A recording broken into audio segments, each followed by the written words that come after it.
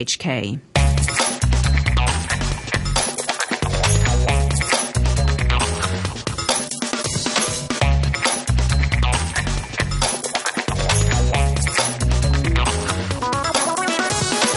Good morning. Welcome to Money for Nothing. I'm Brian Curtis. Japan's Tankan just out is worse than expected, but the best since 2007.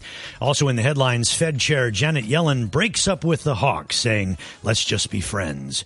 GM issues a new recall of some 1.3 million vehicles, and a new book by Michael Lewis says you are getting screwed by high-frequency traders. Stock market's rigged. The United States stock market, the most iconic market in global capitalism, is rigged. The FBI has reportedly launched an investigation.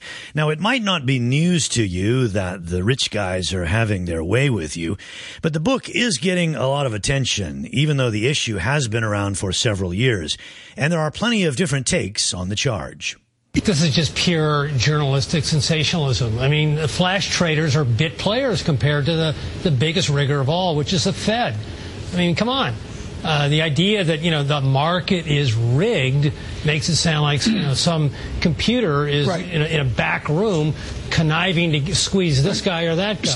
Yeah, Hal is out to get you. Well, on the first week that we started this program back 3 years ago, we had extensive discussions with high-frequency traders, and they said then what they are saying now. We're the good guys. We provide liquidity. The spreads are narrower than they've ever been.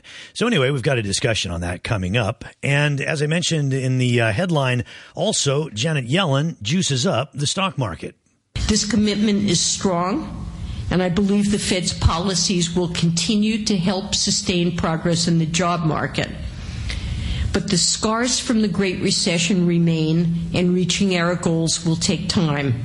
She gave a long speech, and everything in that speech pointed toward more accommodation, not less. And as I mentioned, markets were rather buoyant. We'll get to the Asian markets in just a minute. First, coming up on the program in terms of our featured segments, the outlook for Japan ahead of a consumption tax hike, and with that Tankan out today, and we'll give you the numbers on that in just a minute. We have Michael Every from Rabobank and Ben Collette from Sunrise Brokers, specialists looking at Japan. Michael will also share some thoughts about Vietnam, the Philippines, and some other peripheral markets. I see we have Francis Lun from Geosecurities in our studios as well. And also on the desk will be Joseph Zveglich from the Asian Development Bank. Mr. Zveglich will be talking about the prospects for Asia in the era of Fed tapering and slowing growth in China. So briefly, markets a little bit mixed this morning. The Nikkei's higher, 25 points up at 14,853. Australia slightly lower, down 0.7%. Seoul a little bit lower as well. The dollar is trading at 103.23 yen. So that's the dollar hanging on to strength and the weakness there of the yen. The euro is at 1.377 US dollars. The Australian dollar 92.7 cents, and the fixing on the renminbi 6.152. Well, let's get to a little bit more on Fed Chair Janet Yellen. And I'll bring you that Tankan in just a moment as soon as I scrape up my script on that. But Janet Yellen was meant to be the lead story up until the Tankan came out just a few brief moments ago. Ms. Yellen said that the Fed needs more time to get people back to work. She highlighted the Federal Reserve's goals. To encourage consumers to spend and businesses to invest, to promote a recovery in the housing market, and to put more people to work. Together, they represent an unprecedentedly large and sustained commitment by the Fed to do what's necessary to help our nation recover from the Great Recession. For the many reasons I've stated today, I think this extraordinary commitment is still needed and will be for some time. And she seemed to target the view that the Fed was in some way weakening its commitment. Recent steps by the Fed to reduce the rate of new securities purchases are not a lessening of this commitment, only a judgment that recent progress in the labor market means our aid for the recovery need not grow as quickly. Earlier this month, the Fed reiterated its overall commitment to maintain extraordinary support for the recovery for some time to come. This commitment is strong, and I believe the Fed's policies will continue to help sustain progress in the job market. But the scars from the Great Recession remain, and reaching our goals will take time. It was interesting. She highlighted three individual stories, the plight of three investors or three homeowners who had struggled. And people said that it sounded a little bit more like a politician, like a governor or perhaps a president, rather than a Fed chair. But it also highlighted that qualitative look that the Fed was embarking on now in terms of the jobless rate rather than a quantitative look. Okay, over to Japan briefly. Sentiment among large Japanese manufacturers did rise to the highest level since 2007, though with the sales tax increase taking effect today, the outlook may weaken in the coming weeks and months. The Tengen Index was at 17 in March. That was higher than 16 in December, but it was a little short of the median estimate of 19. And again, it was better than we've seen since 2007. U.S. stocks up sharply. Investors buying shares that fell the most last week. Biotech and small caps jumped almost 2%. The S&P 500 was up 0.8% at 1872. The Dow Jones Industrial Average up 134 points to 16,457. The Nasdaq up 1% and erased its loss for the year. Now, the FBI is reportedly investigating whether high-frequency traders have been violating U.S. law. The breach would be acting on non-public information to gain an edge over competitors. We go back to Michael Lewis now on the program 60 Minutes. He has a book out today called Flash Boys, a look at high-frequency trading. Stock market's rigged. The United States stock market, the most iconic market in global capitalism, is rigged. By whom? By a combination of the stock exchanges, the big Wall Street banks, and high-frequency traders. The insiders are able to move faster than you. They're able to see your order and play it against other orders in ways you don't understand. They're able to front-run your order. What do you mean front-run? It means they're able to identify your desire to buy shares in Microsoft and buy them in front of you and sell them back to you at a higher price. It all happens in infinitesimally small periods of time. Their speed advantage that the faster traders have is milliseconds, sometimes fractions of milliseconds. But it's enough for them to identify what you're going to do and do it before you do it at your expense. High-profile author Michael Lewis there with Steve Kroft of CBS's 60 Minutes. A lot of people weighed in, mostly, if you can believe this, mostly in defense of the status quo. I don't buy the argument that the market is a rigged market. I don't agree with Michael Lewis. I think there are disparities. I think there are inequities, but there always have been in the markets. And in balance, I think our markets today are better markets than they were then. That's the former SEC chief Arthur Levitt. And here's another critic of Michael Lewis. I don't think the market's rigged. I don't think there's surprise. HFTs are rigged. I do think, as I stated on the show before, is that you do have an issue with unexecutable orders, phantom orders that he does bring up in the book. And I think that is a problem because you go to execute an order and you think you're going to be able to execute and it's not there anymore. That's Stephen Ehrlich. Meantime, the reported FBI inquiry stems from a multi-year crackdown on insider trading that has led to at least 79 convictions of hedge fund traders and others. So we'll wait and see if that FBI investigation is confirmed. Okay, back to the Tenkan now. We'll get to some of our guest coverage, and we say good morning first to Ben Collette, head of Asian and Japan equities at Sunrise Brokers. Ben, good morning. How you doing? So, yeah, very well. Thank you. Breaking stories this morning, a lot of interesting stuff, and quite a few guests. Nice to have you on first. Sentiment, not bad, best since 2007, but a little worse than expected. What were you thinking? Well, actually, the one I'm looking at is this Outlook, the large manufacturing Outlook, which we've not mentioned yet. Prior it was 14, now it's 8. That's the one that I'm mostly concerned about. We had it was a very, very difficult month to trade Japan in March. April we start a new tax year. Generally that can be positive, but we do have the sales tax. Now I think a lot of the negative impact is already priced in, but at best this Tenkan indicates the market is skeptical. I think the one thing we're looking at is weaker than we were expecting, which is obviously positive. But the exporters, like things like the industrials, we're not that confident about the returns on these going forward. So the outlook was weaker mainly because the sales tax is being launched today? I'm assuming that this forward-looking, or as forward-looking a number as this large manufacturing outlook is based on the fact the sales tax is going up, and it's not the it's not the Mr. and Mrs. Tanakas that are buying 3 months of toilet paper. It's it's what they're doing on the autos and the large ticket items, which is really which is going to have a longer-term impact. I think because you're much more likely to front-load your purchase demand for the bigger ticket items than the smaller ones. So things like consumers, a lot of guys were worried about things like the Brewers, Suntory, this sort of thing. We're less, I think that's more likely to have priced in, but pricing in a long-term sales decline in something like Kirin, a beer manufacturer, or the beverage makers, I think is a lot easier to do than pricing it in to the autos. So to counter that, will the government likely step up some of the fiscal spending? Well, that's what they said they'd do. They were going to. The intention was to spend this on stimulus of some kind. And we don't really have any clarity on what that's going to be yet. And lack of clarity, which is what we're looking at here, is generally negative. Now, short positions are pretty low at the minute. We saw, I think we've seen a reasonable amount of short covering. And to me, the bigger ticket classic Japan brands, Toyota, Honda, all these sorts of names look pretty vulnerable here. So we have uncertainties what we're going to do on the fiscal side, on the stimulatory side. We have a pretty disappointing Tankan. The only thing we've got on the positive side, but it is a big positive, is this yen.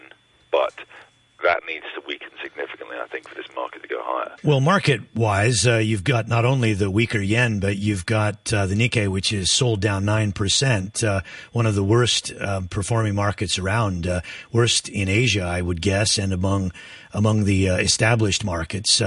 That might augur for a little bit of a contrarian call. Oh, you mean the chance of it bouncing? Chances may be better of it outperforming in the next quarter rather than continuing underperformance. Like I said, the only thing that I think the main thing we're looking at is for the yen to carry on and stay weak. If the yen strengthens and starts, if the situation in the US, I think is what makes the yen strength probably a higher probability than yen weakness.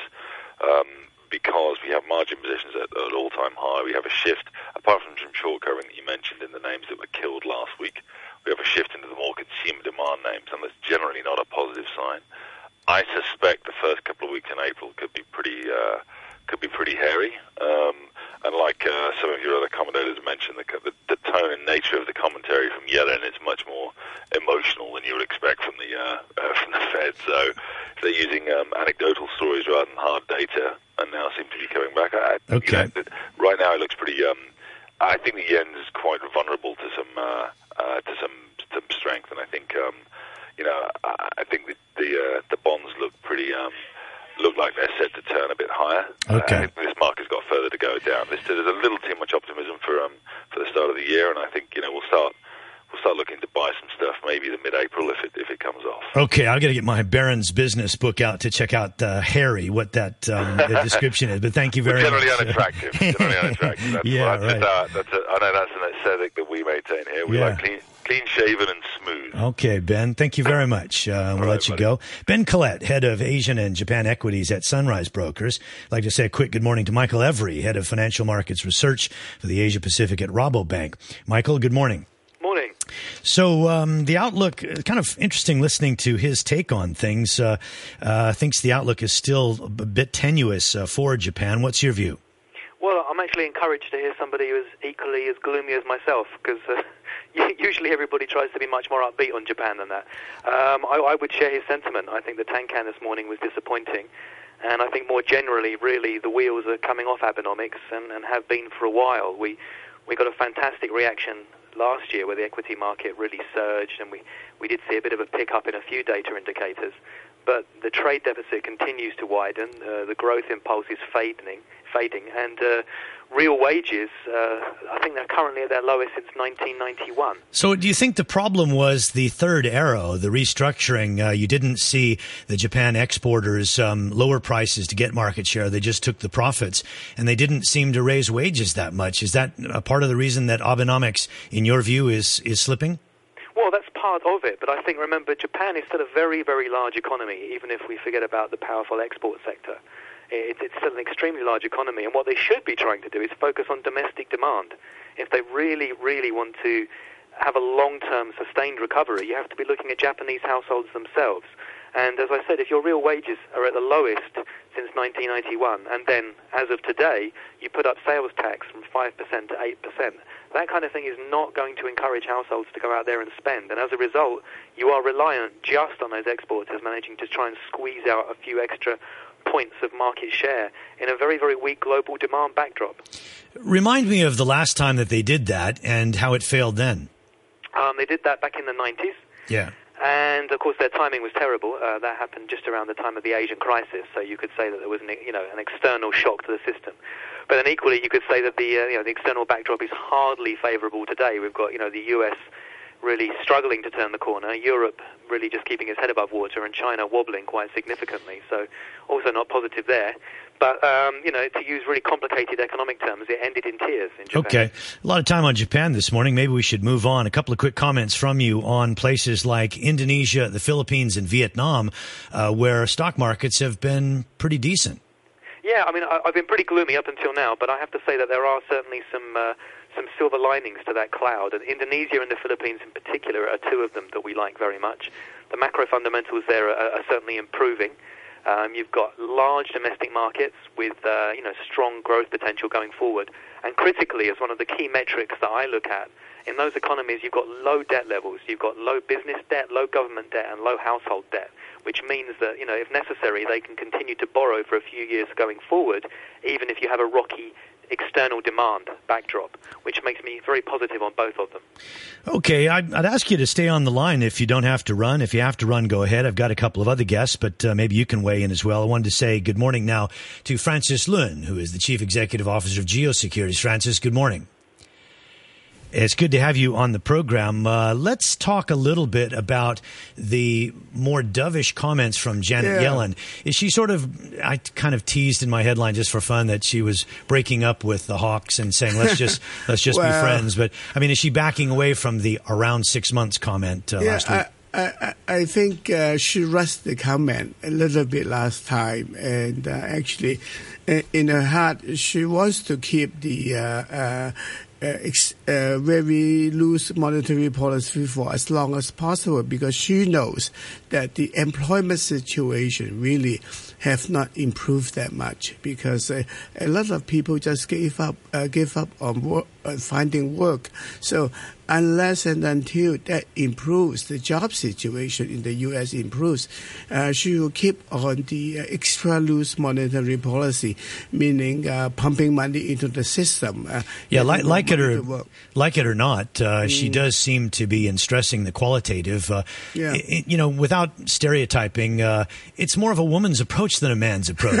She's not going with the math. She's going with, the softer side, which is, look, a lot of families are still suffering. Well, I think you will put her in the Democrats' camp, really, the government intervention and trying to provide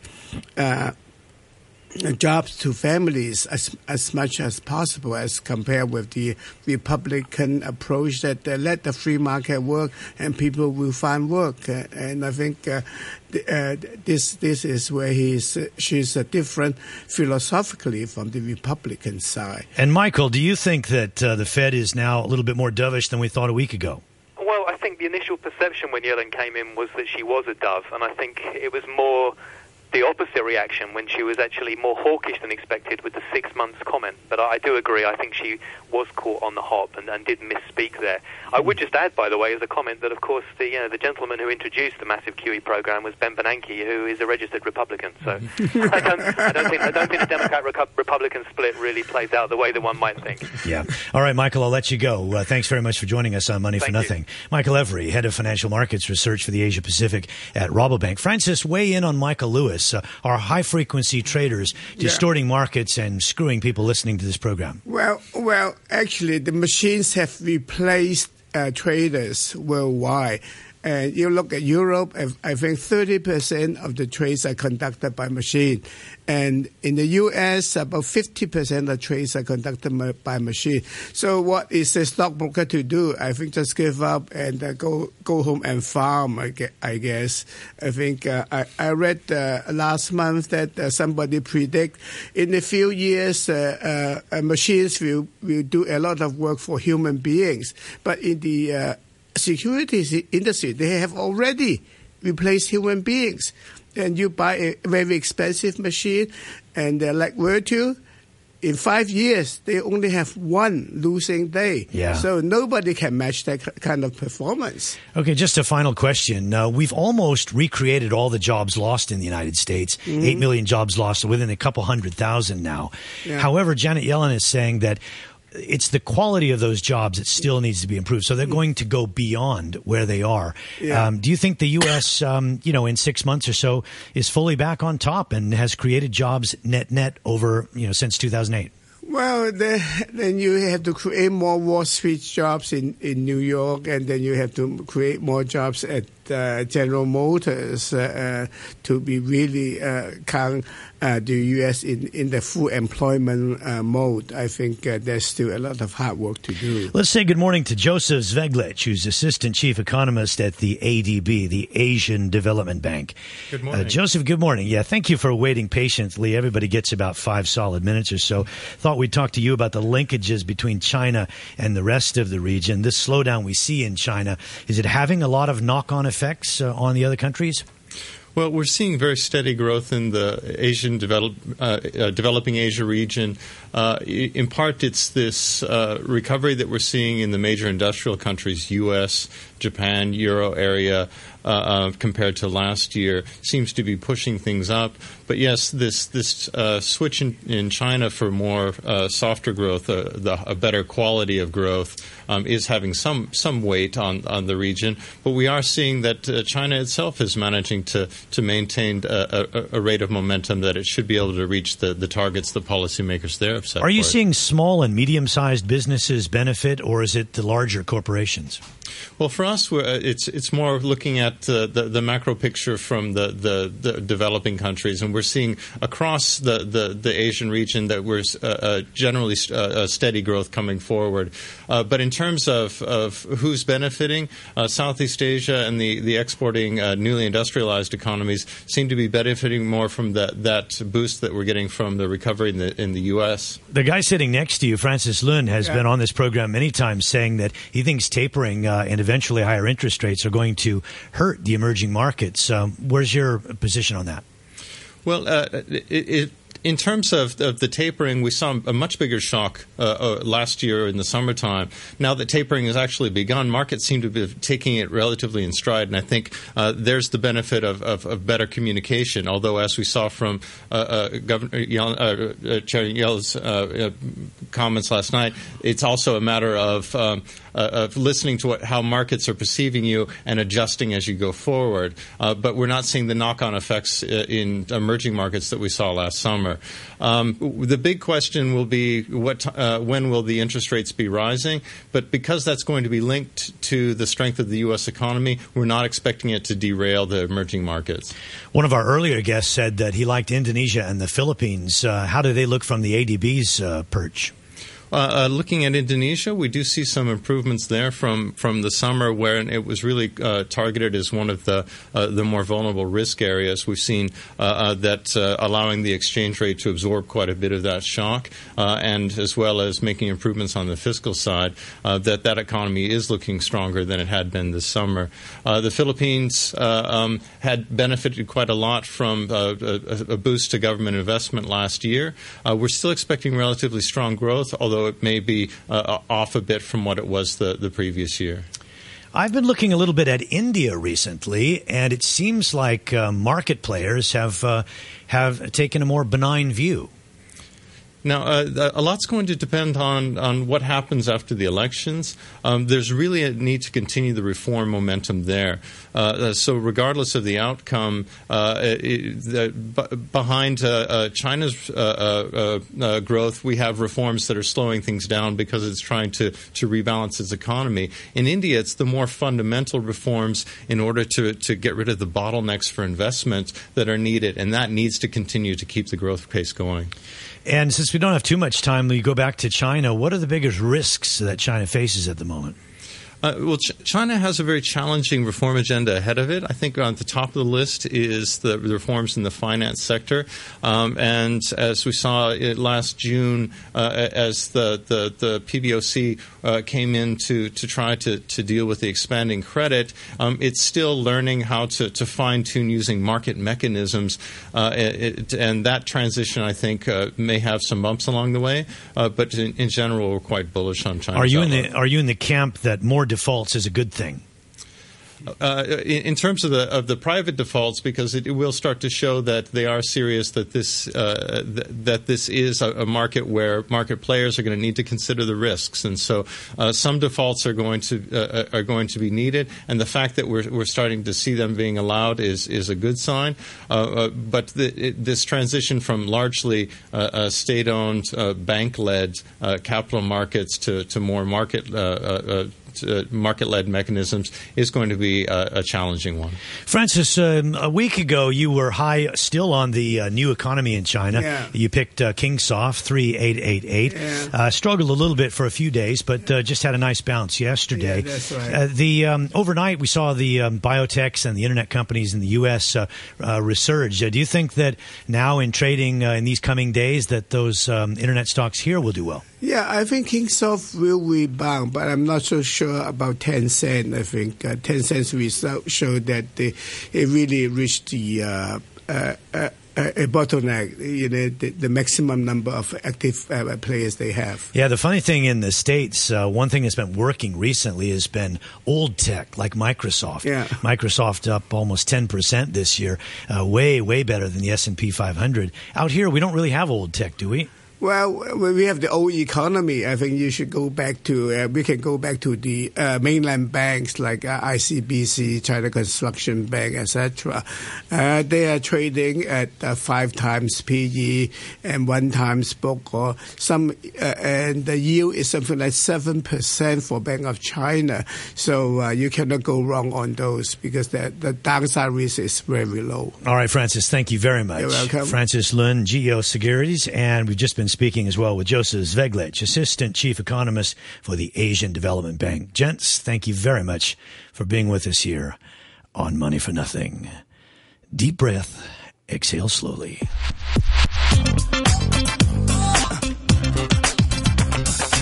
Markets are trending a little lower. The Tenkan disappointing some. The Nikkei down 45 points, 14,782. 0.75% down in Australia. And in Seoul, the Kospi's down 2 points at 1982. Another drop in gold. Whoa, down to 1281.80. We came from about 1,400 just 3 weeks ago. And oil prices 107.71. Money for Nothing at 7:30. The weather next.